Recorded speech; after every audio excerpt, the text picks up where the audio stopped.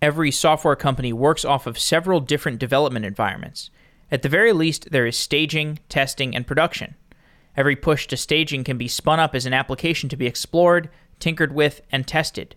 These ad hoc spin-ups are known as release apps. A release app is an environment for engineers to play with and potentially throw away or promote to production. Release apps have been made easier due to technologies such as infrastructure as code, continuous integration, and Kubernetes. Tommy McClung is the co-founder of Release App, a company which makes it easy to spin up release environments for your software. Tommy joins the show to discuss release workflows and his work building Release App. We're looking for writers for Software Engineering Daily. If you are interested in writing or contributing research material for Software Engineering Daily, send me an email, jeff@softwareengineeringdaily.com. I'm also looking for investments in infrastructure or developer tooling companies. You can send me an email also if you are somebody building a company, jeff@softwareengineeringdaily.com. I'd love to hear from you.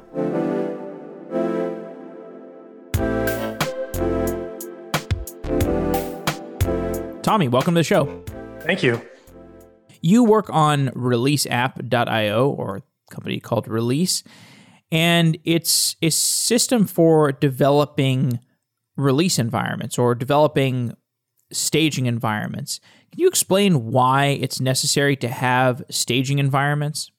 Sure. Yeah. So I've been, building technology for around 20 years. Back to the early days of when Blade servers, that's when I started, was back in the Blade server days. So if you're old enough to remember that, you'd rack up a whole bunch of servers in a little tiny rack in a data center, and your job was to make those servers as, useful to developers as humanly possible.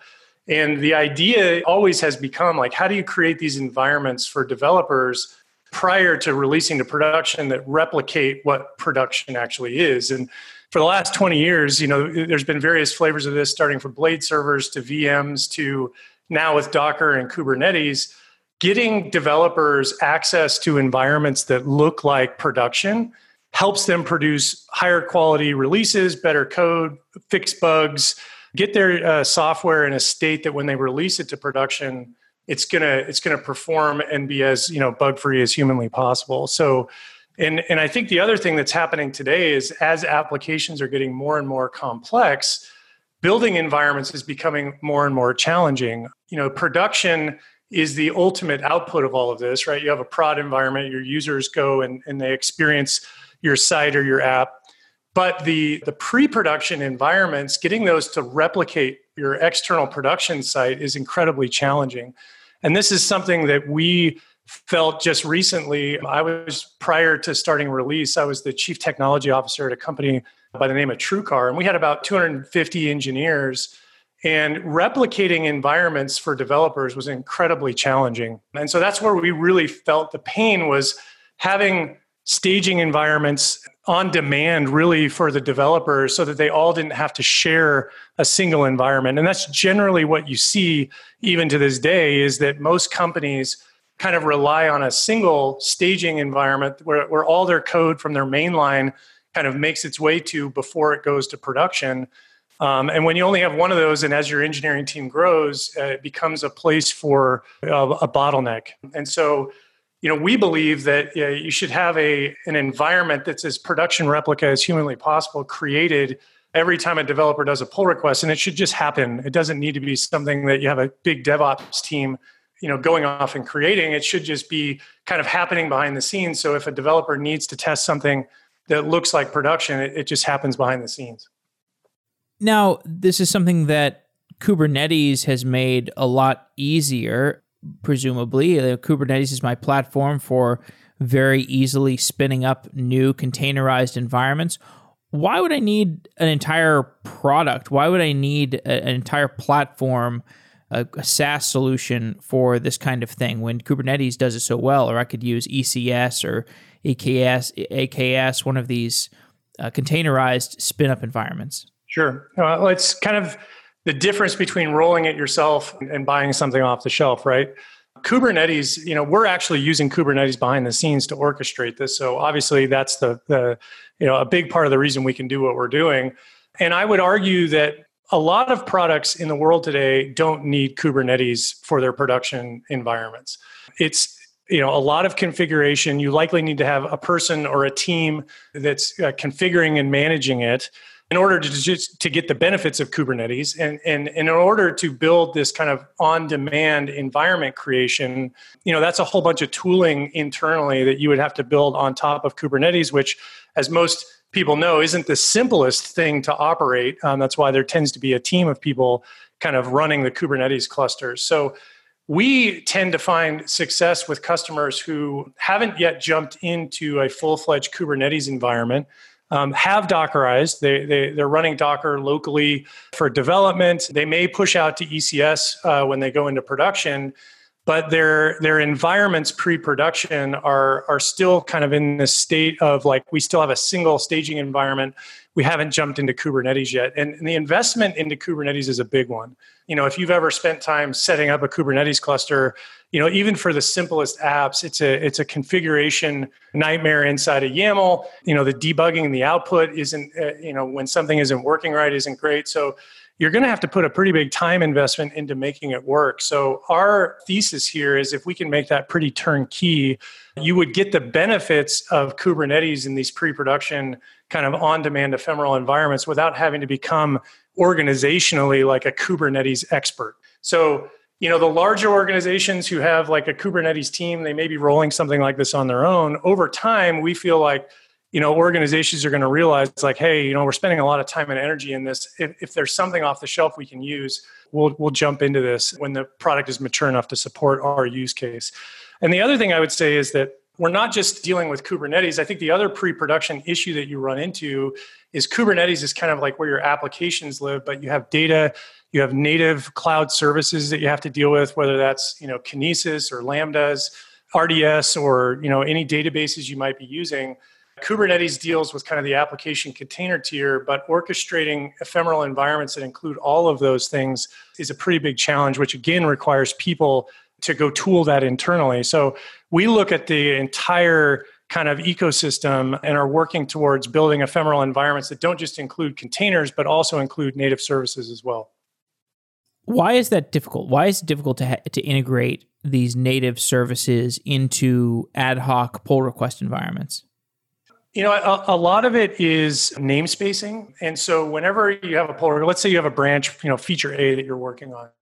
What you really want is an entire isolated ecosystem that just contains feature A.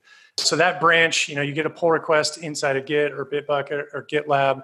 You want that then to flow all the way through, including kind of the URLs, the DNS entries, the namespace inside of Kubernetes, and even the native services. So ensuring that you've created an isolated, self-contained ecosystem with all of the various different pieces put together, is a Kubernetes issue for sure, where you've got to get the namespacing correct and you have to get the ingress rules correct.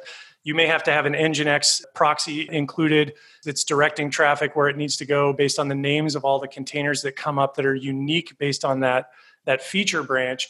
But then you also have to connect that into all the various different AWS services that you might be using so that your environment can connect to all the services behind the scenes. So for instance, RDS, you might want to have a copy or a snapshot of production or a seed data set that comes up dedicated to just that environment. And that needs to be accessible by that environment through environment variables to the right URL. So there's just a ton of orchestration that has to go on to connect all the dots. If all you're trying to do is bring up a Kubernetes cluster and a namespace, yeah, sure, you could probably go do it. But when you want to make it look like a replica of production, there's a lot of moving parts behind the scenes that you have to, essentially, if you're doing this yourself, you'll have to script up and tool on your own. The space that you're working in, it's funny because I'm sure this was a feature of Heroku for many years before you started a company around it. And I think that it was probably easier for Heroku. So if you deploy your application to Heroku, you can have these staging, you can integrate with GitHub and have these staging environments for every new pull request in GitHub. My sense is that was easier for Heroku to do because Heroku had strictures around how you're going to be deploying your application. You have to do it in the Heroku fashion. Therefore, it's easier for them to put constraints around release environments that could happen. Do you have any perspective for why Heroku was able to do this for so long before a few companies came up around doing what you're doing?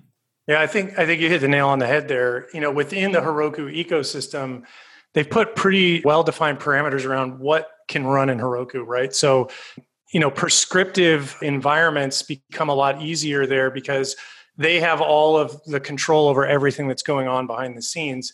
And we've actually had some customers who were on Heroku. So I think this is a good differentiating point of like where do you kind of grow out of Heroku and what do you do, right? So if you're on Heroku and you start getting more complex applications where you might have, multiple microservices, static front ends, your application is starting to grow outside of what, kind of is simple in Heroku, but you tend to really like the features. And these review apps are one of those things that I think a lot of users took for granted within Heroku. That's like, hey, these things just kind of can happen. But as soon as they start to grow out of that, whether they want to start containerizing, they start wanting to potentially move into Kubernetes and start becoming a more kind of complicated application where they might be using native AWS services that are, difficult to kind of replicate within the Heroku environment. This is where we see that the opportunity exists because Heroku doesn't fit all needs, but the features within Heroku and review apps tend to be one that users kind of liked quite a bit. So we actually looked at that as an opportunity to kind of go tackle the next generation of more turnkey kind of platforms, call it a platform as a service if you want to, where you can have complex, multi-service, microservice applications that get some of those same features that you might get within Heroku, and review apps is one of those. And we felt this need in a larger organization for ourselves where our application, at TrueCar could not fit within a Heroku environment. It just had too many moving parts. We had, Hadoop clusters. We had all sorts of stuff going on there. And when we tried to kind of look for products off the shelf that would solve this, there really wasn't anything that was full stack. You had Heroku that would deal with kind of small applications, medium-sized applications, and then you had front-end review apps, kind of the Netlifys and Vercel or Zeit or whatever you want to call it now, where they were tackling the front ends. But if I wanted an ephemeral environment that went from front end all the way down to native services in AWS, the only solution at the time was to go build this yourself. So we see that as the opportunity, which is to kind of take that full stack from end to end, which you can't really fit within the Heroku world. Indeed. So just to take the business perspective for a moment, there are all these different ways that people are dealing with their staging environments. There are these different Git workflows where like I push to Git and it spins up a release environment automatically on Kubernetes, and then I promote it. I like it. And there's we talked to a company, FeaturePeek, recently that kind of does what you're doing, but they also spin it up in this environment that makes it very easy to share. I just wonder about this from a couple perspectives. One, is it too busy? Are there too many different people to actually have a differentiated enough solution to stand out to people? And two, can you actually cover all the bases that people need out of release environments? Good questions. I think the fact that there are multiple companies kind of going after this space means that there's definitely a need in the market. I think that's the first thing that I think. Everybody's kind of tackling it from a different angle. You have kind of more front-end focused review app environments, which the FeaturePeeks and kind of Netlify and Vercel, they're kind of going after it from that perspective. And then you have companies like us that think that like, hey, if you're really going to solve this, you do have to tackle what you said, which is how do you cover the bases of all the things people are going to need?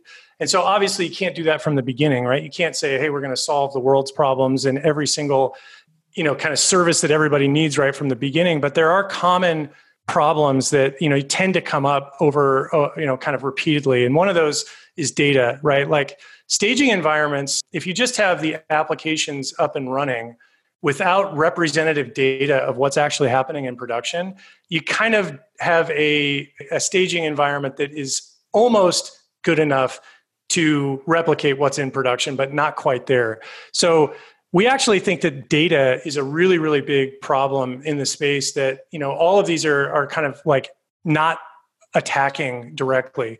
If I want to have an environment that looks like production, you can test in production, and there's companies out there like feature flagging companies and and LaunchDarklys of the world that are kind of coming at it from that perspective. But if you are an organization that believes that, hey, we got to get our stuff ready before users see it, if you want to have a staging environment that replicates prod, you've got to have production like data. So I think that data is kind of a key piece of this that, when I look at the space, sure, there are lots of players in it, but I think that the kind of company that's going to unlock this is really going to solve the data side of it.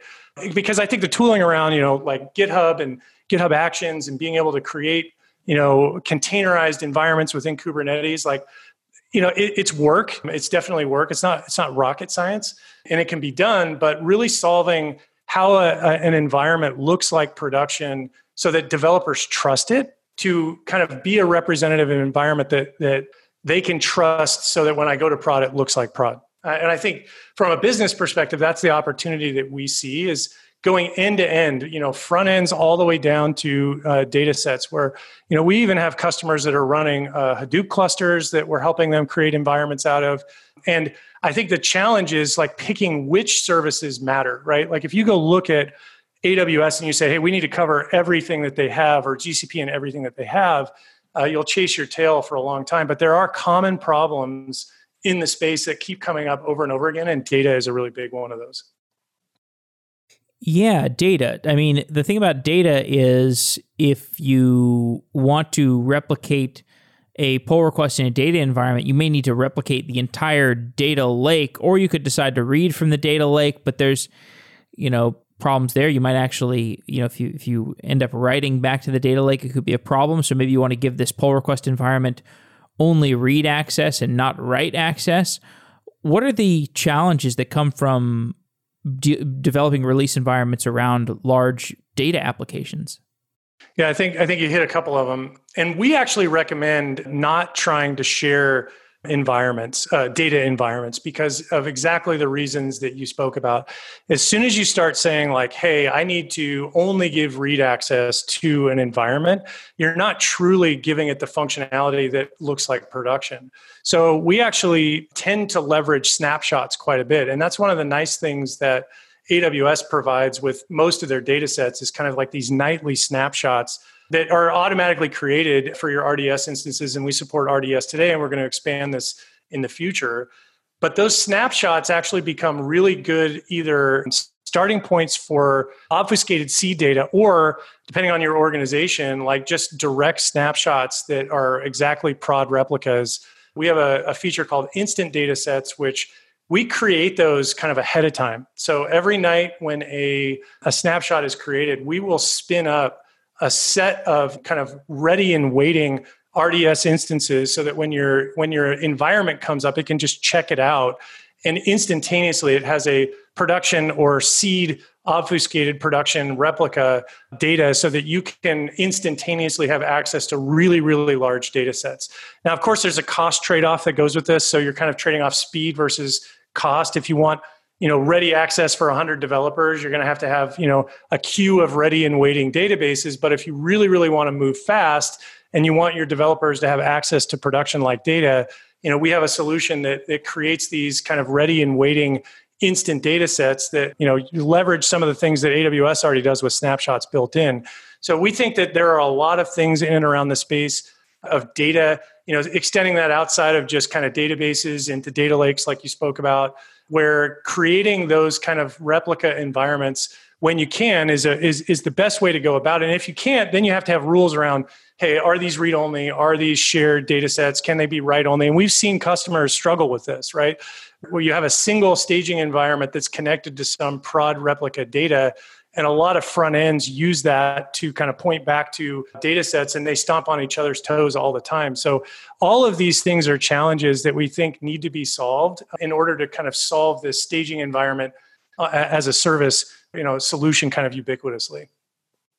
Okay, let's talk a little bit about what release actually is.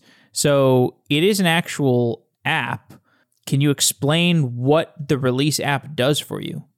Sure. So, simply put, it creates an environment on every single pull request, right? So in your source control system, whenever you do a PR, we will behind the scenes automatically create a pull request environment with a URL that tracks the branch that you are working on. So let's say you're working on feature A, you do a pull request, an entire environment with all of the services, a snapshot of production data if you want it, will spin up a containerized application. So let's say you have 5, 10, 15, 20 Docker containers. We will spin those up inside of a Kubernetes namespace. As a customer, you don't have to know anything about Kubernetes. This is kind of behind the scenes how we're doing it. But it will create all of the internetworking connections. It will make sure that there are public-facing URLs for the services that need to be exposed to the internet. We will provide environment variables that define kind of all of the custom networking host parameters that you need. And so when you have a PR within GitHub, you'll have a link that gets sent to you right in the comments inside of GitHub that says, hey, your review environment is created, click on the link. And then you have a standalone version of your entire ecosystem at your ready. And the way that we're seeing customers use this is a couple of things. One is they're using it to, kind of debug complicated problems that only arise when you're connected to production data. The other thing that we're seeing it used for is kind of the product manager, the designer, the team that's working on a collective, kind of project, using these environments as their review environments, somewhat like you talked about in Heroku, but you have full access into that ecosystem. And we provide this to our professional plan and above users. We actually use K9s, which is an incredibly great tool. It's a plug for K9s, where we automatically allow the developers kind of to be able to get at their running environments, console logs, being able to shell directly into those containers. And it's a standalone environment that just tracks that entire branch. So you're completely isolated from every other change, and you get to make sure that your change works. As soon as you merge that into your mainline branch, that environment just disappears. It automatically gets destroyed, saves resources, and these are ephemeral in that way where they spin up and spin down. Gotcha. And you mentioned namespaces as being something that's particularly difficult to engineer around. Tell me about building the infrastructure to namespace a sample environment properly.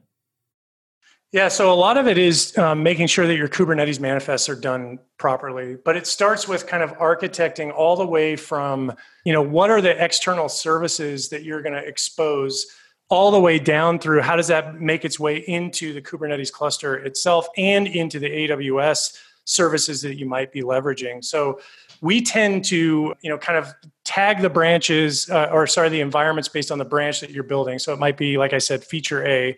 That then becomes, kind of the anchor point for all the rest of the services in the namespaces.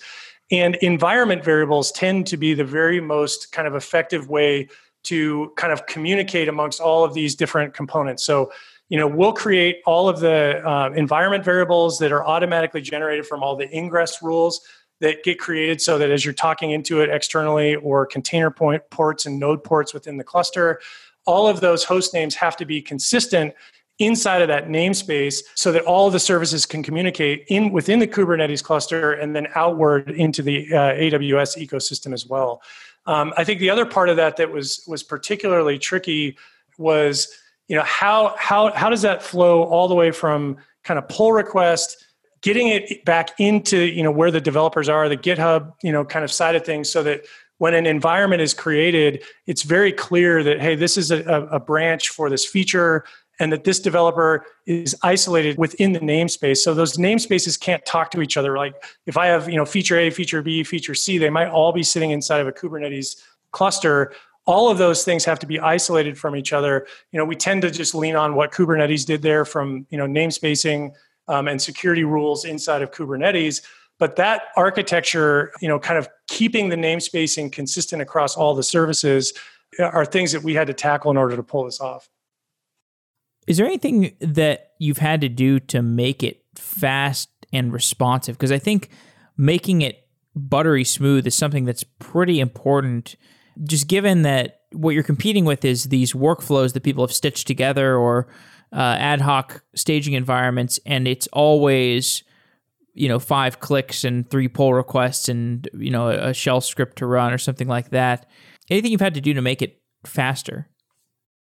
Yeah, I think one of the things are builds. And so, technically, Docker has some really great features built into their build system, with Docker builds being able to cache layers and making sure that that's done very well. Front ends are a good example of where this always bites people. Your node modules, if you end up building that over and over and over again, it's just really, really slow to do that. So being really smart about how you use the Docker caching. And then also inside of the Kubernetes subsystem is a whole Docker build kind of engine sitting in there. And so our builds run within the Kubernetes cluster that the customer is running on, which makes it so that caching layer works on behalf of the user incredibly well. So we want to have like the fastest builds humanly possible so that when these environments are created, the builds themselves, aren't the bottleneck, which tend to be the case in a lot of these systems. You got to wait 30 minutes for your build to finish, and then your environment can get spun up, and by that time, maybe you've lost interest. So we've spent a lot of time really in and around the Docker build and Kubernetes build subsystem, making sure those builds are incredibly fast, and we're leveraging things like ECR so that we've got really fast access inside of the EKS subsystem where we're getting our images incredibly fast. They pull down very quickly because I think at the end of the day, like you said, this just needs to be seamless, right? A developer does a pull request. That should take at most minutes for that environment to be created so that instantaneously when that pull request is created, that environment kind of spins up on the other side. So it tends to be how you deal with caching along this kind of chain of things that happen. So you do a build, you cache that build. Within the Docker subsystem, you're leveraging what's happening there. Within the Kubernetes subsystem, you're leveraging all of the Docker build kind of functionality that lives underneath the covers there. And then caching those images within the ECR repository so that when those images get pulled again, it's incredibly fast. So that streamlined layer of functionality is as fast as humanly possible. Among all the engineering teams you've worked with, the pull request environments that you've had to work with people on spinning up, is there anything else you've seen that surprised you? You mentioned the data stack, the Hadoop type of environments that you've had to help people with. Anything that's thrown a wrench into your app? Actually, every customer is unique. I think that's the thing that has been most surprising to me. It's incredible the differences in the way people build software. The way that Docker gets used in real life, it's not as pretty as the tutorials. A lot of times there's a lot of messy infrastructure, a lot of messy, uses of technology that when, you're trying to build a generic platform that anybody can use, you have to deal with that stuff, right? So, I think ultimately the most surprising thing has been how do these environments kind of tend to need to be created in and around what the customer already had. We had an initial assumption that Docker Compose was going to be a really good starting point for users, right? Docker Compose, if you go look at those files, they're, kind of a blueprint to what they want in their environment, but they're usually built not with a running environment in mind. They're usually built with kind of a local kind of development ecosystem in mind. And then when you try to translate that into Kubernetes, there's a ton of stuff that just does not work. You have networking differences, you have kind of command differences between what Docker commands and Kubernetes commands deal with. And so translating from the world of kind of Docker and Docker Compose into Kubernetes, and then coupling that with all the various different ways that people are leveraging all of those has been an incredibly challenging problem. And I think a lot of times what you find is that, any company can kind of sit down, put a DevOps team together, kind of home grow a problem or home grow a solution to this that fits just for them. Because they know all the nuances of their Docker ecosystem, their applications, their networking. When you try to build a platform that's generic, that will kind of consume anybody's application and turning it into a running environment, you have to deal with all of these permutations. So for us, I think that's been the most complex and challenging piece of this is really, surprised at how much difference there are in everyone's Docker subsystem and ecosystem that, you think Docker is kind of this one size fits all thing. It's really not. People use this in amazingly different ways across organizations. What about the integrations with Slack, the integrations with GitHub? Have you seen anything in the integration side of things that has surprised you or been particularly difficult to implement? Yeah, a couple of things. The GitHub integration is an interesting one because we want to be right within the pull request that the user is doing within their normal workflow. The status updates in GitHub give us fits. And what I mean by that is, we want to post a status message into GitHub when a build starts, a deployment starts, an environment has been created. And all of those various different kind of status updates have to be done incredibly timely and correctly, because depending on a user's GitHub settings, they might have it so that if a status check fails, the PR can't pass and you can't promote to production. And so if our build, for whatever reason, the status doesn't come back correctly, or it comes back as an error when it actually finished, all of those kind of integrations into status connections into GitHub PRs are finicky. And I don't know if that's a GitHub issue or a release issue, but it's been a pretty tricky kind of integration to get solved. And I think it's important though, because this needs to be pretty seamless with what the user and the end user being a developer, it needs to be seamless. So those status updates are incredibly important. And we've just seen that getting them correct and right has been an incredibly difficult problem technically, because, we're kind of having to go down into Kubernetes, use kubectl to get status information out of the Kubernetes cluster, pull that out, parse it, get it into the format that it needs to look like in order to surface it back up to, kind of the GitHub workflow, and making sure that happens with the correct data at the right time and round tripping has been very, very interesting and difficult to deal with. On the Slack side, that one was pretty straightforward and easy. We just use that to kind of post updates when PR environments are ready. There's not too much magic on that one, but the GitHub and the source control integrations, obviously being where the developers are kind of the trickiest places to deal with. If you're building this on your own, you got to figure out all this stuff. So that's part of the other answer to your original question, which is, why shouldn't people just build this on their own? If you're really going to do this and make it seamless for your developer, you've got to tackle all of the problems that I've been talking about end to end. And so it's a really big project to pull off. Now, your infrastructure itself is something I wonder about. So you've got this app that I can use to spin up staging environments, which is great. But I imagine you've got some stuff going on the back end, maybe some Lambda functions that are orchestrating things, or maybe you've just got a long running container service or virtual machine that's running your program to orchestrate the spinning up of these different apps. Tell me about what your back end actually has. So we build release with release. So the entire back end is on an EKS cluster. So we actually run in a production environment within the release ecosystem, which you can do. We don't promote that much, but if you want to as a customer, you could run your production workloads through us all the way through kind of end-to-end CI/CD. But we run in Rails, kind of our back-end service is Rails, just because we've been doing Rails since 2006. So as developers, we know it really, really well. That's what kind of hosts the app, the APIs, all the services that the front end connects to.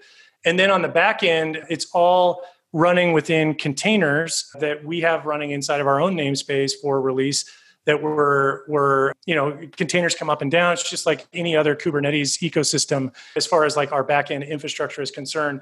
We do have to connect to the Kubernetes clusters directly, right? So one of the things that we do is we'll create, when a customer comes on, we actually spin up an EKS cluster for them to run release inside of. And we actually run it within their AWS account. So you sign up for an account and you upgrade to our professional plan. We're actually going to create an EKS cluster within your AWS account where all of your release environments live. And the reason we do that is so that those environments can have access to other AWS native services that application might need to leverage. So again, the complexity of everyone's application kind of warrants having these not running within a hosted environment like you would with Heroku. But what you're doing is you're pushing basically the compute engine out to EKS within their AWS account. We're remotely kind of controlling and dealing with laying down containers. When a PR environment spins up, we make sure the namespace and everything is correct. The URLs are correct. We update DNS entries. But those containers end up running within an EKS cluster within our customer's AWS account, which then really gives them the ability to go off and connect to all of their own internal AWS services, whether they've got Lambdas, whatever it might be. So I think that one of the trickiest parts of what we're building is kind of this central hub managing lots and lots of remote EKS clusters. So I think, we've had to do a lot of things with queuing. We use Sidekiq to kind of fire off build jobs and deployment jobs and making sure we have consistency throughout the ecosystem. Audit trailing, making sure we know every single thing that's gone on within all of these clusters. There's a lot of technology behind the scenes to kind of make sure we always know what happened. And also so that we can roll back in the event that something did occur, a customer didn't want, you can click a button and roll back to a previous version or what you might want to try to do there. So technically, we're kind of trying to leverage as much, Kubernetes as we can, but realizing that the customer isn't going to only be living within a container environment.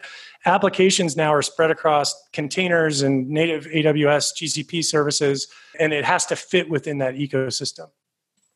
Do you see this becoming a platform as a service that is stretching beyond the just like ad hoc staging environments? Like, do you see this eventually trying to get into the production serving kind of area?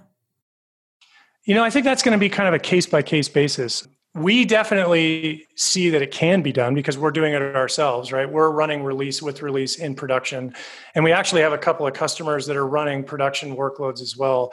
That being said, it isn't where we tend to find the pain point today. The pain point today is like, hey, how do I create kind of on-demand environments for my developers? And we think that problem is huge. And it's only going to continue to get harder as applications get more and more complex. What the pattern that we've seen is that when somebody comes on to release for staging and ephemeral pull request environments, they see how simple it is to do that. And they say, hey, why can't we run our production workloads this way as well? And for a couple of customers, we've done that. And we're talking about whether or not that's kind of like a future direction for us.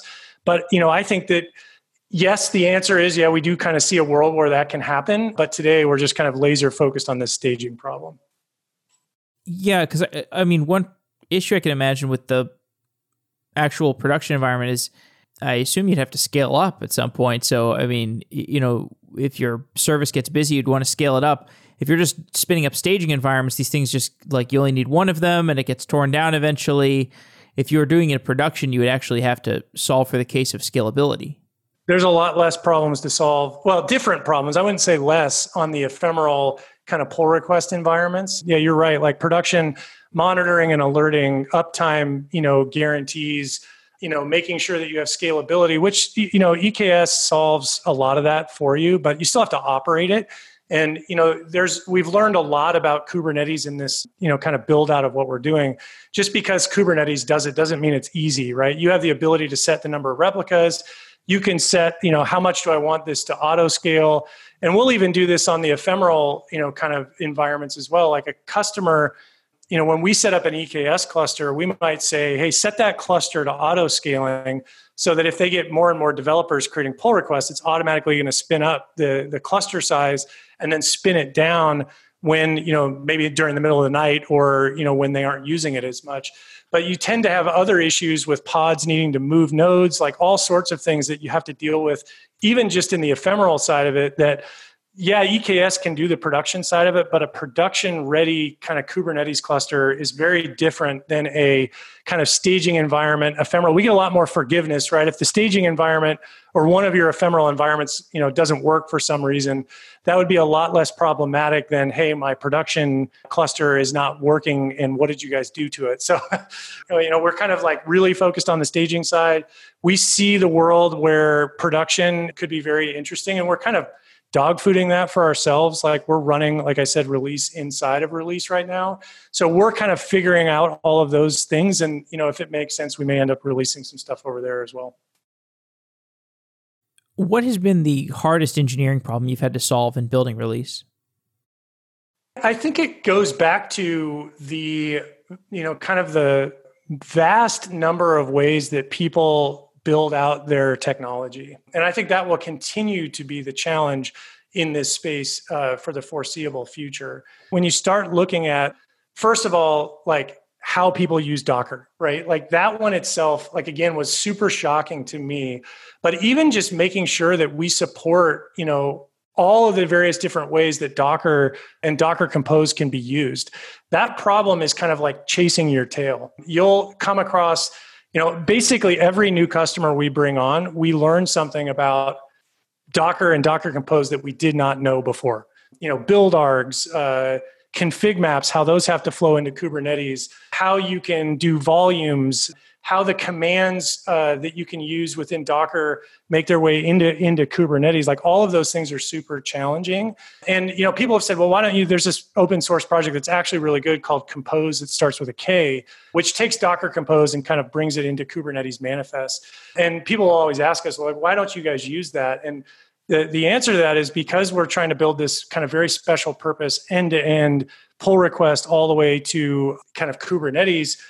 With the namespacing and the routing with DNS entries and all of those things done, it just didn't quite fit. But there are a lot of things that you can learn by looking at that stuff, because if you go look at the Compose with a K code base, you'll see like the various number of permutations that had to be solved for to get that project to go. Like we have to solve for that. Plus we have to translate it all into kind of this ephemeral environment universe within Kubernetes. So that technically has been a pretty big challenge for us, which I think, then you start extending that beyond just like, Docker containers into, hey, now everybody, like, how do they do RDS? How do they do Lambdas? How do they do all of these various different services? I think that is the number one most complex problem that we're going to continue to face forever within this company. Tell me more about how you see the next few months going for you. What are you trying to build out right now? Sure. So, I think one of the things that is, it kind of goes to like applications aren't one size fits all anymore. We tended to start this with the idea that Docker and Docker containers and Kubernetes were going to be kind of the core, which they are. And I think we've pretty much got that solved kind of, as long as you're on Docker and we can spin up a Kubernetes cluster for you, we can make your environments run. But that's not all of what your environment is. Static front ends, kind of Jamstack front ends, making sure that, seamlessly you've got CDN, namespacing, we talk about namespacing a lot today, but when we bring up an environment within Kubernetes, it has a namespace, but an application will likely also have a JavaScript single page app front end now too. And so originally we did that by saying, hey, just fire it up in a Docker container and serve it out of the container. But our customer said, no, that's not how I run in production. I actually put this on a CDN. And so being able to kind of end to end all the way from even a JavaScript app that doesn't run within a container at all, it runs in a CDN, kind of getting that to seamlessly work within the environment so we can really do this kind of, I call it Jamstack to full stack environment idea is really what we're focused on at the moment. So a customer that comes in and says, hey, I've got, this technology ecosystem, inevitably it's got JavaScript front ends included in it. And we have to seamlessly work with that all the way through the Kubernetes subsystem. And so we're kind of heads down working on solving that problem right now. What are the kinds of applications that you cannot currently support with release? Anything that's not on Docker currently, we kind of have said, hey, we're going to focus on people who have containerized. So we really need to have, the customer is either in the process of Dockerizing and containerizing their applications, or they've already done it. So that when we build the environments, we're kind of building a containerized environment within Kubernetes. I think that's the kind of core. We tend to, focus on AWS the most because customers that are on a professional plan can run this within their their Amazon ecosystem within EKS. That being said, we do have some customers who are on other cloud platforms that are using us, but we're actually hosting it for them, almost kind of like Heroku for them. It's like a Heroku review apps, even though they're on GCP, but those apps tend to run within our hosted environment instead of on their cluster. So I tend to say our ideal customer is on AWS. That being said, we do have some that aren't, but they're kind of doing a hosted version of it. So Dockerizing, containerizing, being on AWS are ideal. And, shortly we'll have this static front end build system kind of out there too. So you'll have kind of full stack all the way, Jamstack all the way to containerized environments all the way end to end. So before this, as you mentioned, you spent a total of 10 years on a previous company, went through an acquisition. And I wonder if after those 11 years, if you had any other ideas for companies aside from Release. Well, I was in the automotive space, so I could tell you about 100 different automotive startup ideas that I had. But I kind of wanted to be back to the core. My background, I was computer engineering, firmware engineering early on, systems engineering at the earliest days of my career. Throughout my entire career, I've always kind of gravitated toward the technical side of the problems that we were solving, even though we applied it to various different spaces. Like parental controls was one of the companies that we started, a company by the name of I Am Safer.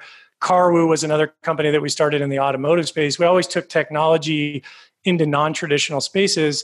We built really amazing product and technology teams and technology stacks. And then when we went through the acquisition into TrueCar, it was clear that I ended up becoming the CTO there, and I just kept gravitating towards the technology side of things. And so me and my co-founders were like, we have to do something on the technical side. It just kind of fits our DNA. We've run public technology public company technology teams all the way down to startups. So solving the problems there have always kind of been in our sweet spot. That being said, there was probably 100 different automotive ideas that I could go do, but I kind of wanted to get out of the automotive space. I spent 10 years there. It was time to move on. In the technology world, developer efficiency is something that, whether it was ephemeral environments, PR environments, staging environments, or anything else, I still believe that developer efficiency is kind of the most important thing that you've got to do inside your organization, and it's super expensive. We had to spin up a team of 10 DevOps people to build the platform at TrueCar, and I always, as the CTO of that company, felt like, man, that 10 people, if we could focus their energy and effort on our customer problems and not our infrastructure problems, that would be the best, scenario. And so every idea that we has been around developer efficiency, whether that's, there's tools like Git Prime that helped organizations kind of understand developer efficiency. This on-demand staging environment is another one. There's tons of stuff within the ecosystem around APM. We think some of the stuff that Datadog does is great, but there are opportunities in that could be solved. So generally speaking, it's all been around developer efficiencies of ideas that we've been working through. The other one that we talk about all the time is making data scientists more productive, because I think data scientists, they live in the land of notebooks, and then getting their code running in production is still a really difficult problem. And I know there's a ton of companies working on that, but we saw that firsthand, and we tried a bunch of products at TrueCar to try to solve that problem. And that's a difficult one that I think is a big opportunity for somebody to go solve. Indeed. The notebook side of things, this is kind of a strange question, but the process of going from data scientist on a notebook to production machine learning task, why is that significantly harder to solve than getting a staging environment and promoting it to production? I don't know if it's harder. It's different. It's a different problem set to go solve. So data scientists, generally mathematicians, doing their modeling within a notebook, what we tended to see was once those models were created, the coefficients were built, there was a data engineering team kind of sitting on the other side of that needed to translate that into a running production model. And so that handoff was always tricky. And I think that ultimately is where, companies like DataRobot, I know that AWS has a tool, I can't remember exactly what it is, that tries to help with this too. But the idea is that if you can get the notebooks to kind of become production runnable models, then you can kind of skip that step of having the data science team need to translate the model into running code. And I think that problem is not necessarily, technically it can be done, right, with people, but automating that end to end, I think it's tricky because the notebook itself isn't written with kind of production grade thinking behind it. It's a bunch of data. You're testing your models.